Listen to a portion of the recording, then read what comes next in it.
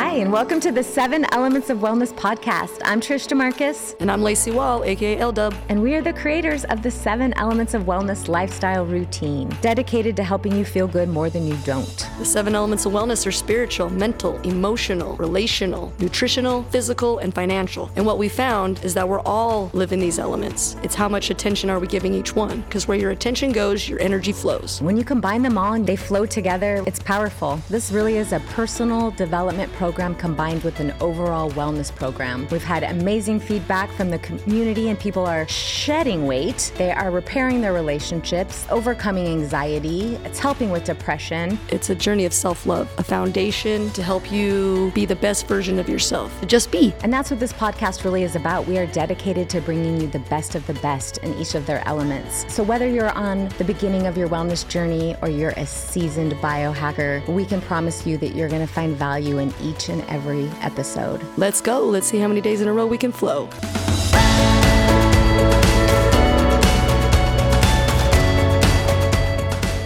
Hello, everyone. Welcome to the podcast today. I'm Courtney Stoll, and today it's all about the nutritional element, all about nutrition. And if you have been flowing with the 7 elements for a while, you know that the nutritional element can be a little bit tricky and it can be a little bit challenging too. But we have seen such amazing transformations for people in their physical body as they have focused on these checklist items of drinking your water and staying away from refined sugar, which we're going to jump into in detail in this episode so that you can understand why those were chosen to be the focus in your 7 elements of wellness for nutrition. Why is water important? Why is it important for us to stay away from those refined, which is processed sugar, and what those do for the body and to support the body? Right? So today our guest is Anna Jeanette Miller. She is a family nurse practitioner. So she has been well trained in the medical field and is well versed in Western medicine, but through many experiences that she's had in her personal family and then also with her patients, she has taken a really deep, integrative, functional medicine, whole body approach within her practice. And you are going to hear her share a lot of her experiences and especially the knowledge that she has gained over so many years. It's so helpful. I am so excited for the way that she presents this nutritional element in a very simple and easy way, and also a very practical way. It makes a lot of sense when you hear her discuss this. She talks a lot also today about gut health. So if you've ever had any issues with your gut and your digestive system, and it's been something really difficult to heal or to figure out for yourself, she has so many ideas of why you may be dealing with that and how to resolve that. It's all within this nutritional element. So I'm very excited for you to meet her. I'm excited for you to hear her story. We're going to jump right in, and this is going to make the nutritional element so much easier for you. Let's go. Hello, Jeanette. Welcome to the podcast. Thank you. I'm so excited to be here. Let's start with you introducing yourself and tell us a little bit about your story. So my name is Anna Jeanette Miller. I'm a family nurse practitioner who does more integrative medicine. My story is I actually have been on quite the journey. It started with my sister who had multiple sclerosis. I had a lot of things going on with her life that was just, I didn't understand what was going on. I was a dental assistant at the time. And so all this like medical jargon and stuff that was going on, I was like, what exactly is going on with her? Mm-hmm. So I decided to start nursing school. And it was funny, throughout nursing school, our pattern of like things that were happening to her, I was learning in school. And so I like directed my mom in some ways to help her. And this just continued to be a pattern throughout her health journey. And even when she ended up passing away, I became a hospice nurse at that time. So I kind of knew in my heart that she wasn't going to be making it much longer. Yeah. And so I became super passionate about helping people who have autoimmune conditions and different, really just any kind of human suffering. I don't just do autoimmune conditions, but it just started me on my path to helping people feel their best and wanting them to not suffer the way that my sister did. And I wanted to help just explore the more natural community, because I learned my mom started taking her places, and I just kind of felt like my mom was really crazy, like took her to Mexico and all these places. And I was like, what is going on? Yeah. And so my sister would come back telling all these stories about how all these people are getting helped from all these different things that were happening. And she got to a point where she got a little better here and there. So it was helping her. The regular Western medicine wasn't, though. Like every time she tried any of that stuff, it just like she got worse or she went downhill more. So a lot of people sit there and tell me, well, your sister passed away, so how is it that this has helped? And it's like, well, it's because of the journey and what she saw and what I saw of how it was helping people. And then when I was working in the hospital as a nurse, I just saw all these people getting sick, coming in for the same reasons, not focusing on diet, not focusing on root causes of things that could help with disease. And I had learned a little bit about that. And I was just like, we're doing things so wrong, like so wrong. Yeah. To the point of when I was going to go back to school, I was going to go to naturopath school because I was like, I don't see how going to nurse practitioner school is going to help me.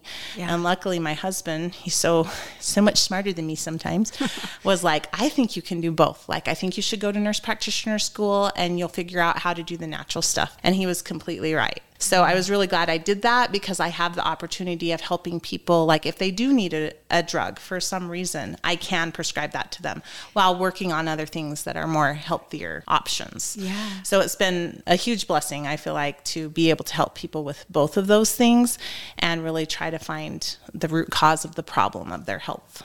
Wow. I love that. I love that story, because I think a lot of times we go to the doctor and we get an opinion there, we get a diagnosis there. And then there's always this question of like, can it something I can do myself, or is it something I can learn more naturally to do? And for you to have knowledge on both sides of it, that's amazing. I'm so excited that you're here. There's so many questions I have for you today. So we're in the nutritional element, and the checklist item for nutritional, there's two of them. So the first one I want to talk about, I want to get your thoughts on this because we've had a lot of feedback on the nutritional element. The first one is to drink half your body weight in ounces of water. So why would it be important to drink half your body weight in ounces of water? Because that kind of feels like for some people, that's a lot. And part of the feedback that we've gotten is, we're in the bathroom all the time. And do I really need to be drinking that much? It's uncomfortable, but it's important to drink your water. Water is really important for the body. So what are your thoughts on that? And do you have any like tips or guidance on why that would be important, and maybe help us to do that a little bit easier or more sustainable? Sure. Water is super important. As most people know, or maybe don't know, we're made up of a lot of water. So we need water for our cells to be able to function. I actually tell a lot of women that come in, I need to lose weight. And I'm like, are you drinking your water? Water is a huge thing for weight loss. If you're not drinking enough water, your cells can't do what they're supposed to do.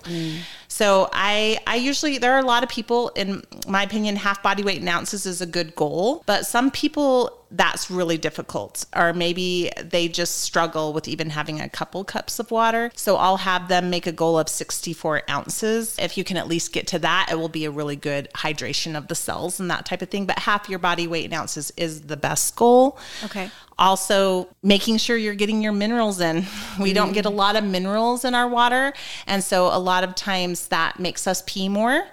So, they might need to add a little bit more minerals to their, trace minerals to their diet, or, supplement wise. You can get it from food, but that's a little more difficult because our soil doesn't have the minerals that it used to have. Our water, we filter it. So we really aren't getting a lot of minerals. So sometimes it helps to add some trace minerals to the water. But as far as going to the bathroom all the time, kind of trying to make sure you're drinking the water throughout the day, and then having it done by like 6 o'clock so that you're not getting up all through the night is another suggestion that I make to a lot of patients. Okay. That can be helpful. So it's better then to drink it in little bits throughout the day instead of like a whole quart at one time. So it's actually been found not to take little sips throughout the day, but taking like bigger amounts, like 4 to 8 ounces at a time. Okay. Because sips can actually hurt your kidneys. A lot of people don't know that. But yeah, taking small sips is actually worse for your kidneys. Taking bigger amounts throughout the day is actually better. Wow. Interesting. Yeah. See, that's why you're here. I never knew that. That's very interesting. Okay. Let's talk sugar, because The other part of the nutritional element is sugar and avoiding refined sugars, which would be processed sugars. And that's kind of a sketchy one too. There's a lot of like, well, what is refined? What is unrefined? But let's just talk about why it's even important that we would want to only consume those natural sugars and not the refined ones. One of the biggest things about sugar is it's inflammatory. So we have a really big problem with inflammation in our culture. And a lot of people don't realize some people just stop eating sugar, and next thing they know, they don't have joint pain anymore. Oh. Next thing they know, they don't have inflammation in their ankle, or, menopause women is a huge one. Like they don't have as many hot flashes. It's crazy. So sugar can cause a lot of inflammation. The processed sugar is really bad. And we have high fructose corn syrup, was even worse. And so it's like trying to focus on the more natural sugars can help. They still can spike your blood sugar, but they're still a better option than those processed sugars. And they were just made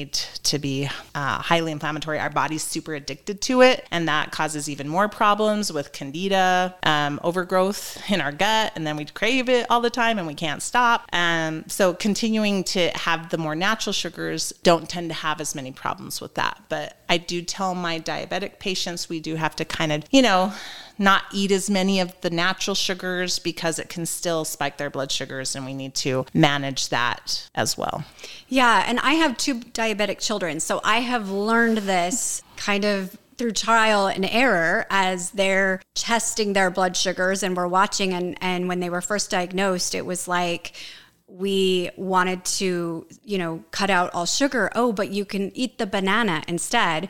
And the banana still raises their blood sugar just as much as a cookie. But that banana is a lot healthier for them. And so in their situation, they can dose for insulin. But it's like making the better choices, I guess, right? Exactly. Yeah, making a better choice and still having it in moderation, even if it's a healthier sugar. I always like to give the example of my dad. I love him if he's ever listening, but he went on this whole binge of he stopped eating sugar, but then he changed it to at that time, unfortunately, it was aspartame, which is really not good for you. And he started getting headaches and all sorts of problems because he'd make cakes and cookies with this artificial sugar. Mm-hmm. And so, that's the other problem. You need to really research those artificial sugars. Aspartame for sure is not one that you should be eating.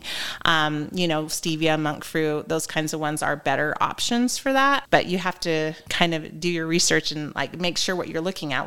Go to Costco and you're just really shocked at how many protein drinks have aspartame in them. Mm-hmm. And they're your favorite ones. It's I thought I was eating healthy. And, it's still another just bad road you can go down with the artificial sugars. Like I said, in our family, because we've got the diabetics, we're oh, this is sugar-free. We're going to eat 20 of these sugar-free peanut butter cups. And then we're in the bathroom, oh my gosh, exactly. What did we just consume? It tasted sweet, but was that necessarily good for our bodies?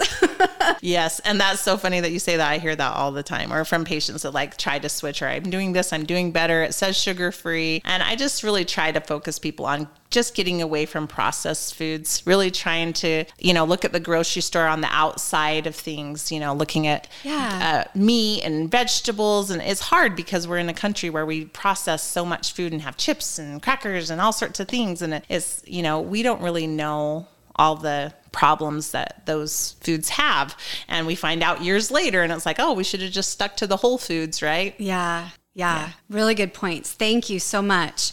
Okay, so because we're talking about nutrition and sugar and our bellies, let's talk about gut health, because I know that the digestive system is where a lot of, first of all, that's where we process our nutrition, but there's a lot of issues that people have in their gut and with their digestive system. And we've actually talked about this with other elements, like with the emotional element, that we feel sick to our stomach. Sometimes when we're stressed or when we're having an emotional experience, we feel sick. Mm-hmm. And so while we're here on the nutritional element and talking about what we actually put in to our bellies, what we put in our mouth and goes into our bodies, let's just talk about that and the importance of what those foods may look like. So let's just start simple and explain a little bit about what gut health is and what that means. So gut health is so interesting because I have lots of people who come to me and I start talking about gut health. It's kind of like a buzzword. Some people have heard about it, some people haven't. And it really is, it makes a huge difference if you start working on things for that. Because gut health is, you can have leaky gut, you can have SIBO, you can have all sorts of problems with your gut. And starting there is super important because I consider it like another brain. There's a lot of things that are going on in there, a bacteria that needs to be balanced. We make serotonin in our gut, and 95% of our serotonin is made in our gut. So I have a lot of people who come to me for like anxiety and depression and different things like that. And their gut health and what they're eating is just way off. So of course, we're going to focus on their eating because what they put in their mouth is super important.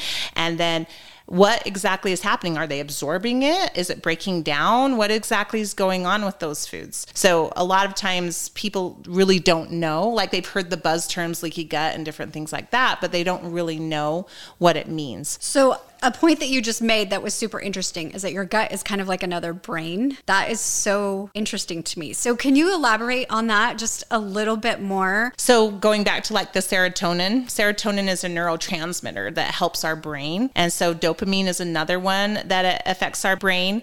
So gut health affects our brain. It has a connection to our brain. It also has a connection to our mouth, our bacteria in our mouth, and to our heart. So some people even consider it the first brain, like it's stuff going on there is more important or will help the brain if we work on the gut. And there's been huge connections to that. So that's why they kind of consider it another brain, because that's where the serotonin is made. So I have a question because I'm kind of a food person and I'm going to admit the nutritional element is one of the hardest ones for me because I feel like I have an emotional connection to food. Like there are foods that make me happy and there's foods that like I'm very like not drawn to when I feel certain ways. I do have like an emotional connection to food. So I know like for me, sometimes when I eat sugar, I feel happier. Like I feel like if I eat the M&Ms, especially if I feel stressed or something, I'll eat the M&Ms and it'll kind of send me on a high or I'll feel a little comforted for a little bit. But then over time, it's not like I can eat M&Ms like a whole giant bag for hours and hours. Like, blah, who wants to do that? But why is it that like when we do eat the sugar or we do eat like those treats, is it just me? I feel better for a little while and what creates that? Because I feel like it does stimulate my brain in a lot of ways. Like what creates that? Which it does. And they've actually specifically designed it to do it that way, not just with sugar, but even like potato chips. You can't eat just one. They purposely have made these processed foods like this. And they even have a scientist on board with all of these companies and they call it the bliss factor. And they make it so you can't eat just one. Mm-hmm. Highly addictive. It really is. Sugar is super addictive and it gives you a high just like food. There's a lot of books and different things where they talk about that sugar is just as addictive as cocaine. They have research studies with mice and they gave them the choice between cocaine and sugar and they picked sugar. So, wow. It's highly addictive. It's like a drug. And I tell my patients, I'm not trying to get you, 100% off sugar. I want you to just do better options, right? Like we talk about 7 elements, doing the more natural sugars, the honey, those kinds of things. Just because our body, it's not realistic for me to say you're never going to eat sugar again, right? It's just more, how can we reduce this and make it a goal to make better choices? Yeah. So going back to just my perception, because I've got diabetic kids. So talking about sugar, what about carbohydrates? Because there's this big thing about low carb and less carbs. And I know at our house, pizza or even just bread makes their blood sugar go crazy high. And that's like a high glycemic. So what is the concept behind those high glycemic carbohydrates and gluten? That's another big part of it is gluten. I know that does things to your gut. So I'm kind of going all over the board here, but tell us a little bit about carbohydrate intake and why or how would that affect your gut? So carbohydrate intake is really interesting because it does increase your blood sugars. So once again, it's one of those things that you have to keep in balance, right? Especially if you are a diabetic. If you're not diabetic, it should still be in balance. I don't believe in completely eliminating them. I know a lot of people like to do keto and the different diets like that, which I feel like for some people is good temporarily, but on a full-time basis, it's not always a good thing, especially for women. There's a lot of research showing that women can do classic keto for a little while, but they need carb cycling, especially during times of their period. We just have different things that happen in our cycles that actually require different kind of nutrients. So if we just kind of focus on eating carbs, not eating carbs, and I'm kind of one of those providers that I believe like different types of eating are different for an individual. I actually base it on patients' labs. Okay. So it's like I look at your labs. If you have high blood sugars, we're going to cut back a little bit more on carbs and maybe increase more protein and fat. And so it really just depends. That's a really important question. As far as gut goes, it's like, is it breaking it down? Are we getting the carbohydrates? Because you still need carbohydrates, like to run and do the things that you need to do. Yeah, you can replace that with fat on the keto type thing. And that does work for some people. I'm not saying don't completely do it, but it's just, it really depends. There's some people that it doesn't work for and they don't even know it and they keep doing it. And it's actually causing them worse problems. So carbs is a good discussion but it's really, in my opinion, individually based, and it can have to do with genetics as well. So okay, so let's go into that, because I was just thinking, like, it sounds like we're all different. Every body is very different, but I don't know about other people, but I know that I've been trying to lose weight or I've dieted or whatever, and I'm on Google and I'm online going, what diet is the best one for me? And like, I've heard there's like your blood type matters, or your activity level matters, or there's so many things to take into consideration. So what would you recommend to people who are just trying to find a lifestyle of eating, maybe like generally first, like where would we start to find the best option for us for like an eating plan? So it is pretty individually based, but I do tell a lot of my patients the first thing to try is to go off gluten. I can't even tell you how many patients have lost weight, their pain goes away, just because you did mention that last time, which we didn't get to, so perfect segue in here. But gluten is a very popular cause because of our leaky gut, right? It's a reason why a lot of people, if they don't eat gluten, it really helps, because foods just gets flagged, and gluten's just one of the main problematic children, basically, for our gut. So let's just like break it down. When you say gluten, what exactly is gluten? Because I think that's another thing, is like we hear gluten-free, and then we hear like don't eat bread, but does that mean crackers? Like what? So when you're saying cut out gluten, what exactly does that mean? So gluten is wheat, basically any kind of wheat product. Gluten is, when we've made our recent wheat, they've made it so that no bugs can eat it. And it's very crazy because the bugs don't even want to eat it, but yet we're eating it. Oh, no. And I just sit there and I think there has to be something really wrong with that. And so our wheat has just changed over the years, and it's completely really not healthy for us. And I feel comfortable saying that everyone could do well without gluten. That doesn't mean that you don't tolerate it fine and you've gone years and years and years eating it and you don't have a problem where your brother has a huge autoimmune condition because of it. Right. But a lot of people think it's all grains. It's not all grains. Gluten is just wheat, but any kind of wheat products. But the problem with gluten-free is then, once again, we're at processed foods again, right, which aren't good for us. And some of those processed things they're doing are almost even worse. Right. So we're kind of going from one extreme to another, not knowing. And then in 10 years, we'll find out, oh yeah, those gluten-free things we were making were really bad for us. Well, that's not really surprising to me because it's processed once again. So eating gluten-free, even the grocery stores the manufacturers of the food they don't have to be 100% gluten-free to put gluten-free on the package, is the other thing. Oh. I have some friends and family members that are celiac, and they will eat a brand and they'll get totally sick as if they ate wheat. So I think it only has to be like 10 or 15%, like only 85% gluten-free for them to market it. So that's the other thing. Not everything is 100% gluten-free when they put gluten-free on the box. Yeah. But once again, processed foods, if we stick to whole foods, going around the grocery store, vegetables, meats, carbs like, sweet potatoes, different things like that are really good for some people. Obviously in moderation, we're not going to go crazy with that. Yeah. So substituting for gluten may be tricky then. That's like what I'm hearing from you. And I can totally see that, like packaged gluten-free foods. And yeah. So what could we substitute things with? Like rice? Is Is rice a good thing? Rice is good for a lot of people, and you can use rice flour. Making your own homemade bread is a better option. Like if you're getting rice flour and you're making it, it's just, if the grocery store is making it and it says gluten-free, it's still way more processed. So I kind of recommend making their own breads with grains that they can. Corn isn't always good for everyone, but it is gluten-free. Yeah. So that can be an option for people. I'm not a big fan of corn just because, once again, the way it's grown, it's not as great as it's almost in the same category as wheat, unfortunately.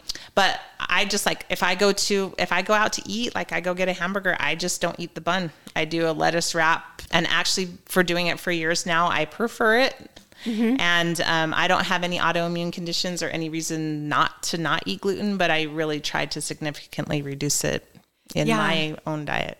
What about oats? Oats is another one that we can find pretty easily, at the store or whatever. Are oats considered gluten-free? There's a lot of controversy with that because there's oats that they have gluten-free oats at the store and regular oats. So I was trying to look into it. And so it was supposedly there's still some type of gluten in oats. Okay.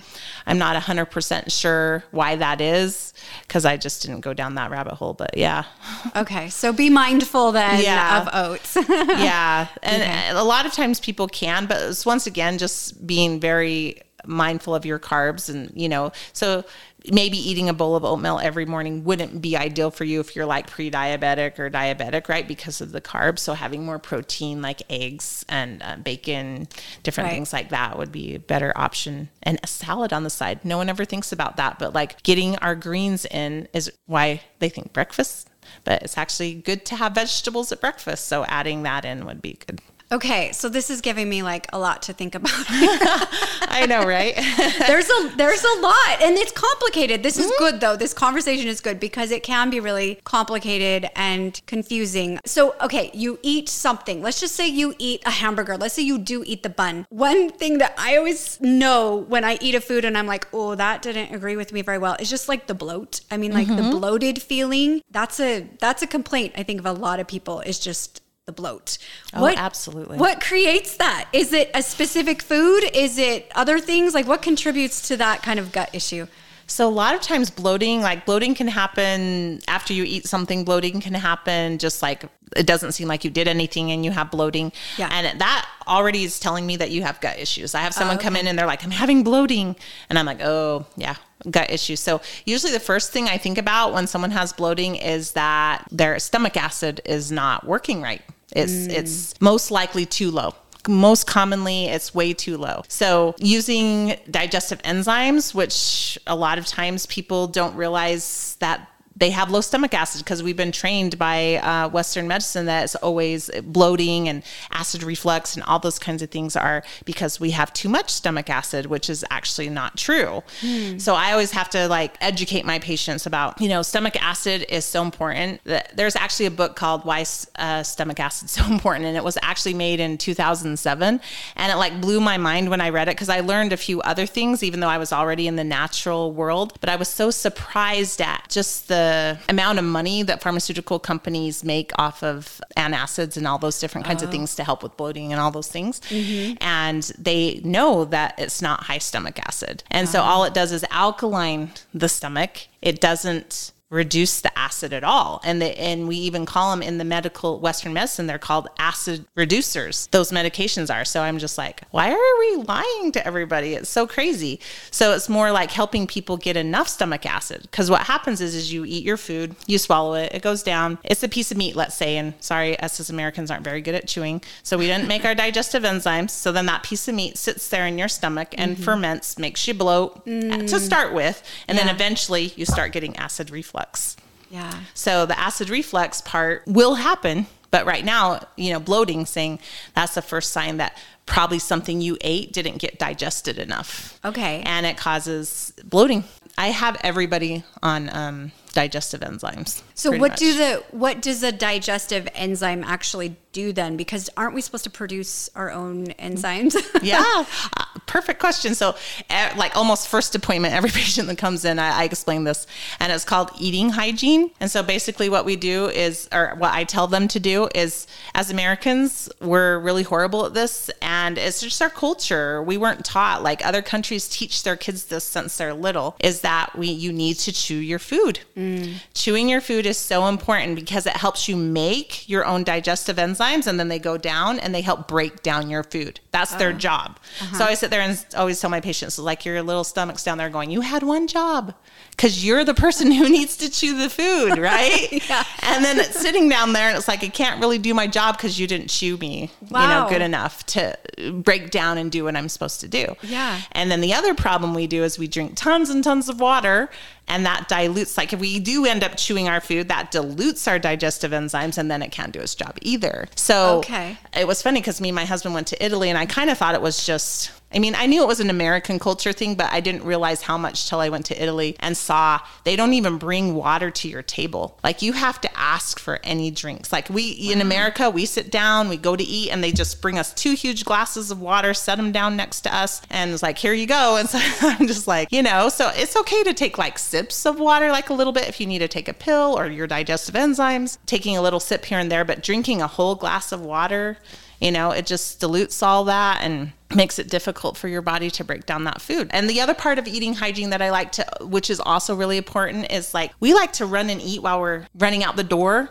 And it's just like, that's just part moms across America, sorry. Yeah. But you really need to sit down and be present with your food. That's one of the most important things, because you'll enjoy it more, you'll chew it more. You'll find, like, all my patients always say, I just don't eat as much. And so it helps you with that. It helps with so many things. And I've had really cute experiences where we've had families where parents, that we teach them this and they go home and teach their kids, and then they tell your mom, you didn't chew 20 times, because you should chew 20 to 30 times, 30 times for like meat, 20 times for like other things. And so it's just a really good thing for us to teach our children and to do ourselves, because it's unfortunate that we haven't had that in our culture being taught to us, because it's really important. Wow, those are so interesting tips that I don't know that we think about that. So then drinking your water, so when we're talking about drinking water, and we need to drink our water and make sure we get our 64 ounces or whatever, but we don't want to drink that while we're eating a meal, right? Nope. Okay. And then it's kind of harder, right, to get it in. And so I'm so sorry, but like, it's really just like, if you drink it during your meal, it's just not going to benefit you as much. And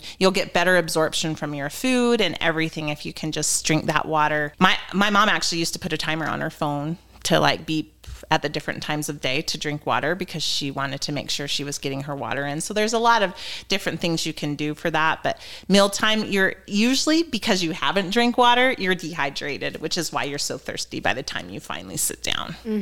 And then you just want to drink your big glass of water that they bring you at the restaurant or whatever, right? I mean, they always bring you your water first, right? And then but that makes so much sense that it dilutes your enzymes. It's just, okay, this makes a lot of sense. This is so great. I'm so glad you're talking about this. So is there like a time limit that you should wait between your meals? Like, as far as like, when is actually then the best time to drink your water? So really like an hour before your meals, like you could get a good amount in, or an hour after would be good, just so it's giving your body enough time to do those things. I tell some people you could do pretty good, like with the 8 ounces, a half an hour before, but if you can do that 1 hour before, your belly won't be full of water when you go to eat. Okay, so when we are not paying attention to our gut and we're just eating whatever and not paying attention to timing and all that, and our enzymes, we don't make a lot of enzymes, can you get to a point where you are healthier enough that your body's creating natural enzymes again? Or is enzymes really something you should be on like all the time? So usually people who first come to me, like I can tell by certain lab levels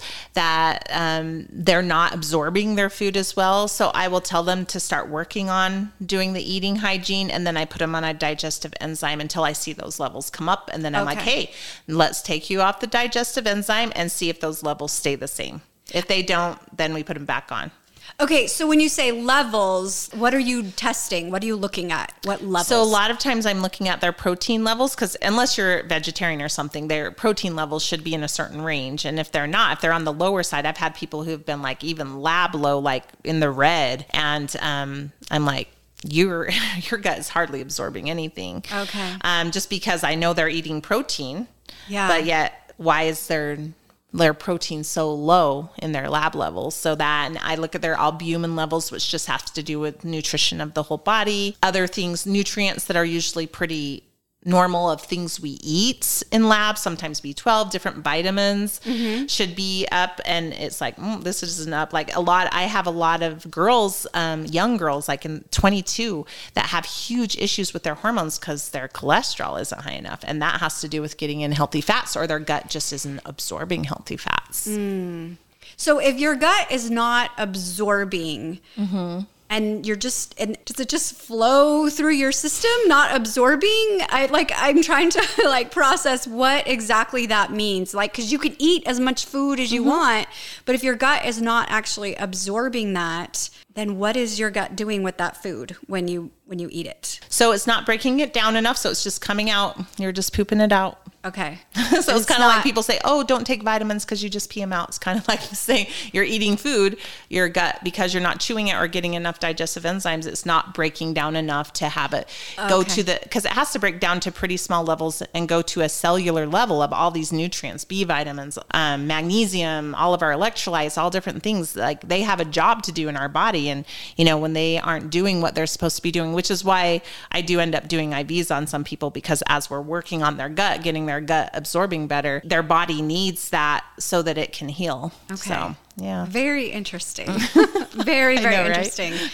Let's talk a little bit about dairy, because dairy is another questionable one. There's some people that get very sick when they eat dairy. There's others that can eat a little bit of dairy, but I've heard dairy can be pretty detrimental to your gut. What are your thoughts on that? So once again, it depends on the person. I like to do what's called food sensitivity testing.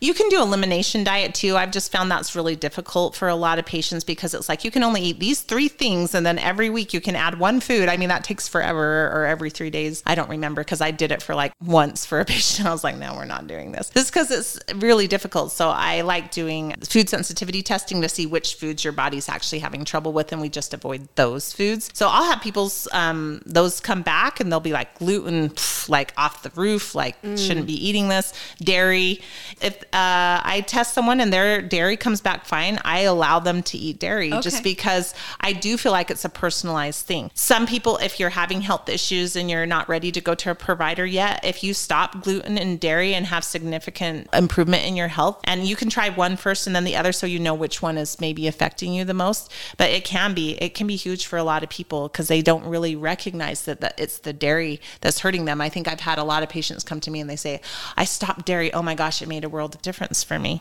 And so same with gluten. I've had it with both, but not everyone goes off both. But if you really do have some significant health issues, it wouldn't hurt to go off both and see how you do, because they are both very inflaming. I think it's kind of the same thing. Like it doesn't always inflame people, but for people who are sensitive to it, it does, right? And then when you have that inflammation, it's hard. Then it's easier for your body to develop autoimmune conditions and cancers and all sorts of things like that. Yeah. So when you were talking about gluten, you mentioned it's the wheat and it's the way that it's processed. So what is it about dairy that affects us, maybe in a negative way? So dairy, like, it kind of feel like the same thing. Like if you can get farm fresh eggs, you have your own chickens. Yeah. It's a huge difference. I mean, if you even just go to the store and get the yolk of an egg, even like the healthiest organic brown egg that you can get at the grocery store, and you get a farm egg from a chicken that just laid it the day before, huge difference. Like the yolk the taste is just so much more, the flavor, it's just deeper. It's just more, it's so much better. And it's just more because we process, and these poor animals, unfortunately, aren't usually in the best places. Yeah. I just feel like, once again, it's just like processed. We have all these different things that are making these animals, well, actually, eggs aren't dairy, so I don't know why I said that. But anyway, cows, but that's just a thing with eggs that people are sensitive to, because sometimes they do better with the higher quality. But as far as dairy goes, milk, I hate to kind of say this, but if you can get milk unpasteurized, all the stuff taken out, some people don't have any reaction to those at all. Now, if you're lactose intolerant, you're going to be reacting to any kind of dairy. Okay. But when it comes to regular milk, cheese, those kinds of things, it's really just, I feel like it's just so processed. We used to just get it straight from the cow. Yeah. And so I think a lot more people wouldn't have as many problems with it because of all the stuff that we do to it. Yeah. Yeah, I used to live in the Northwest in Washington, and we would go down to the dairy farm and get ice cream down in Oregon. And it was like they always had this big, joke about the happy cows in Oregon because it rains so much there, and the grass is just so green and luscious and healthy. And so I always think about that at the store. I'm like, we need to get like happy cows from Oregon dairy if we get dairy. So that's so interesting. Let's talk a little bit about stress.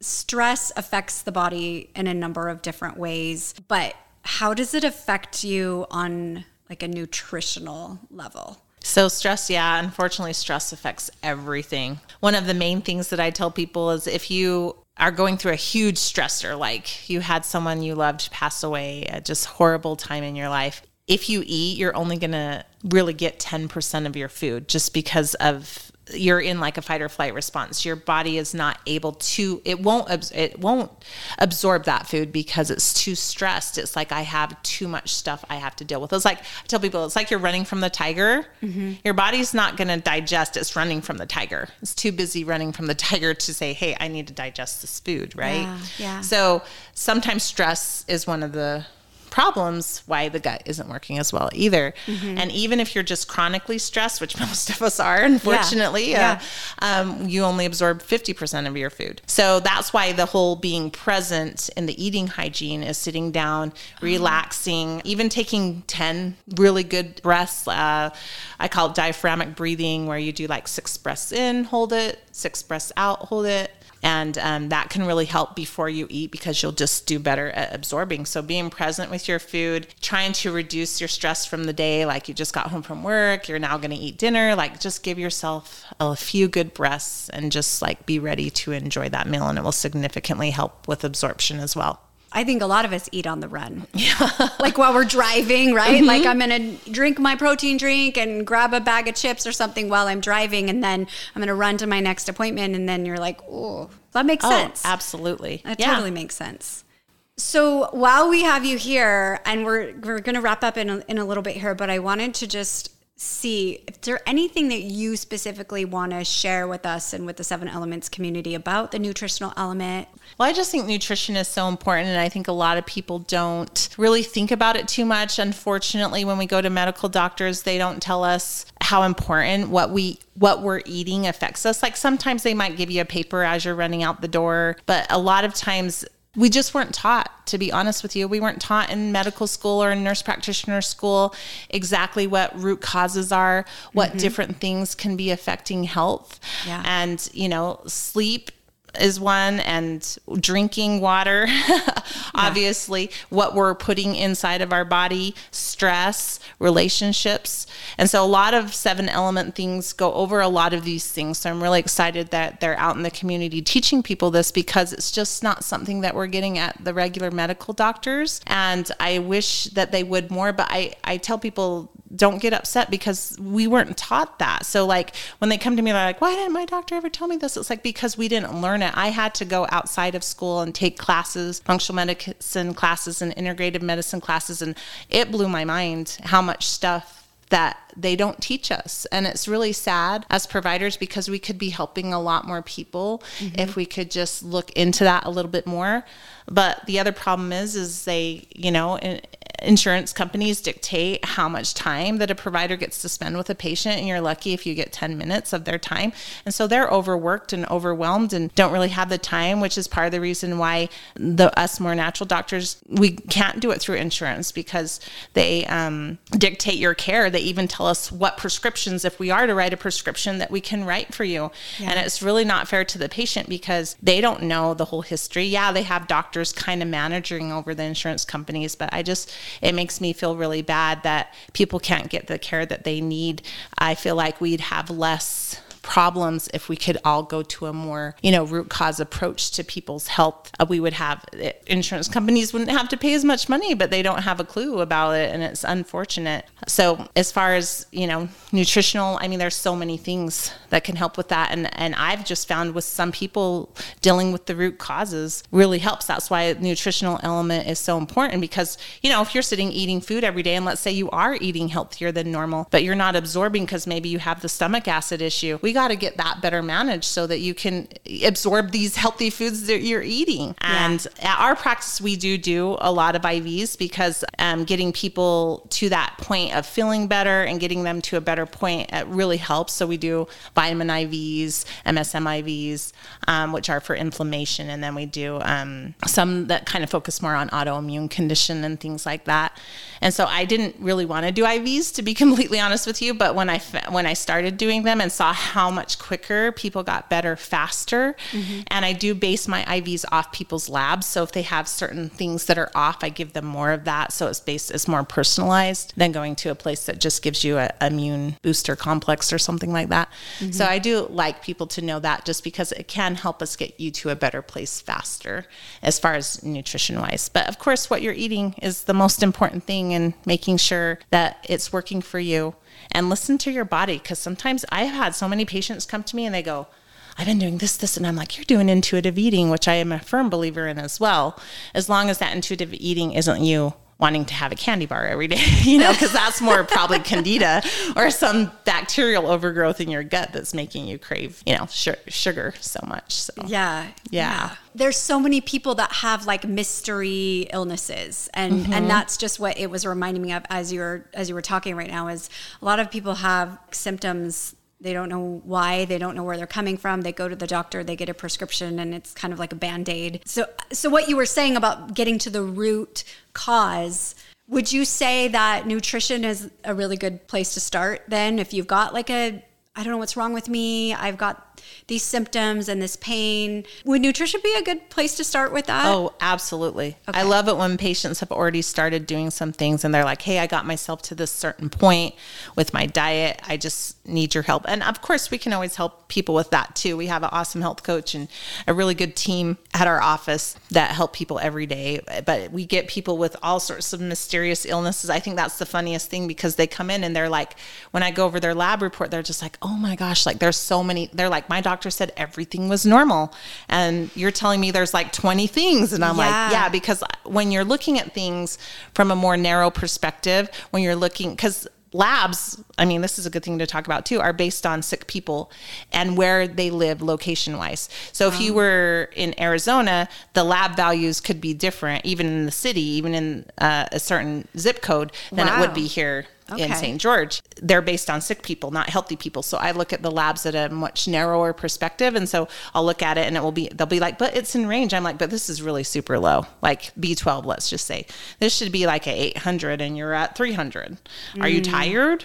Yeah, I'm tired all the time. Well, you need B vitamins. And then sometimes like they might have MTHFR or like a genetic issue. That's why they have issues with the B vitamins, right? And they think they're absorbing them, but they're not, because they're not taking like a methylated form. So there's a bunch of different factors that people just regular doctors don't look at, and looking at it from a narrower perspective and like, nope, you're actually not in range. I know it's, but this is what they teach in like integrative medicine and functional medicine type classes, is that you need to look at people from a healthier range than the sick range.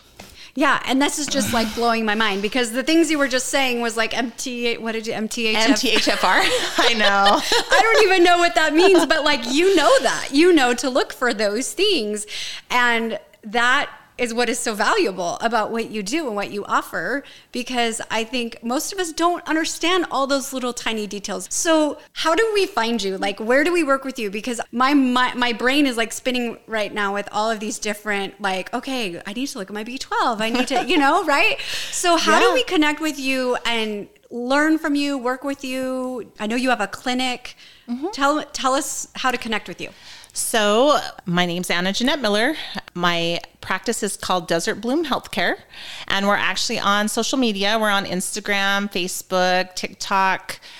We also have a YouTube channel that we just started, so we'd love for you to connect with us that way. And we also have a website, www.desertbloomhealthcare.com. So pretty easy, our names and everything. So we would love to connect with you and help you with your healthcare needs. So what do you offer on your YouTube channel? Are those like classes or? I have stuff about gut health on there. So kind of like this podcast where there's some tips and like tricks and stuff like that about what to do. I also am very huge into some more natural things for like tapping points. Tapping and toning is a huge thing. So I can kind of direct patients to it as well and say, hey, go look at this thing I want you to do on YouTube. But then that way I can give it out to the regular people too, to do it as well, to help with like mental health, tapping points. I don't know if you've heard of EFT tapping. This is a different kind of tapping, but still I feel like it's even better than EFT tapping because you're supposed to tone with it.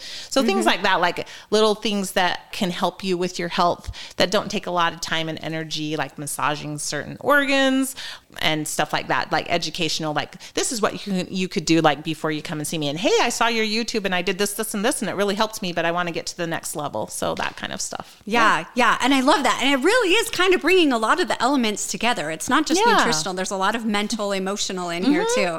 So that's kind of cool. I know it's all connected, right? The body is absolutely all connected. That's what I usually tell people. I'm looking at your body as a whole and trying to like fill in those little holes so you can feel optimal, because we always think it has to be like this one thing, or it's my thyroid. I'm always tired, so it's my thyroid. And it could be 4 different things. And so it's just, trying to look at the body as a whole and seeing what it needs and supporting that the best way possible. Yeah.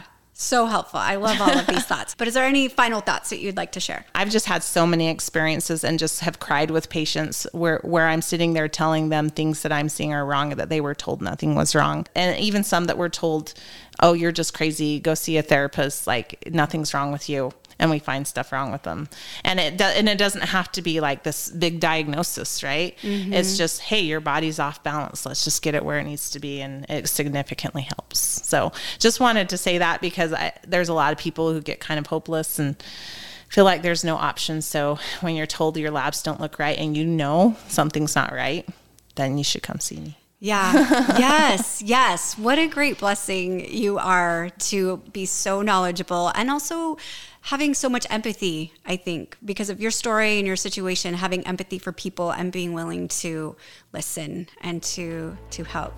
Yeah. Thank you. Thank you so much for joining us today. This is so great. There's so much wonderful information here. I can't wait to share it. Oh, thank you so much. It was a pleasure being here.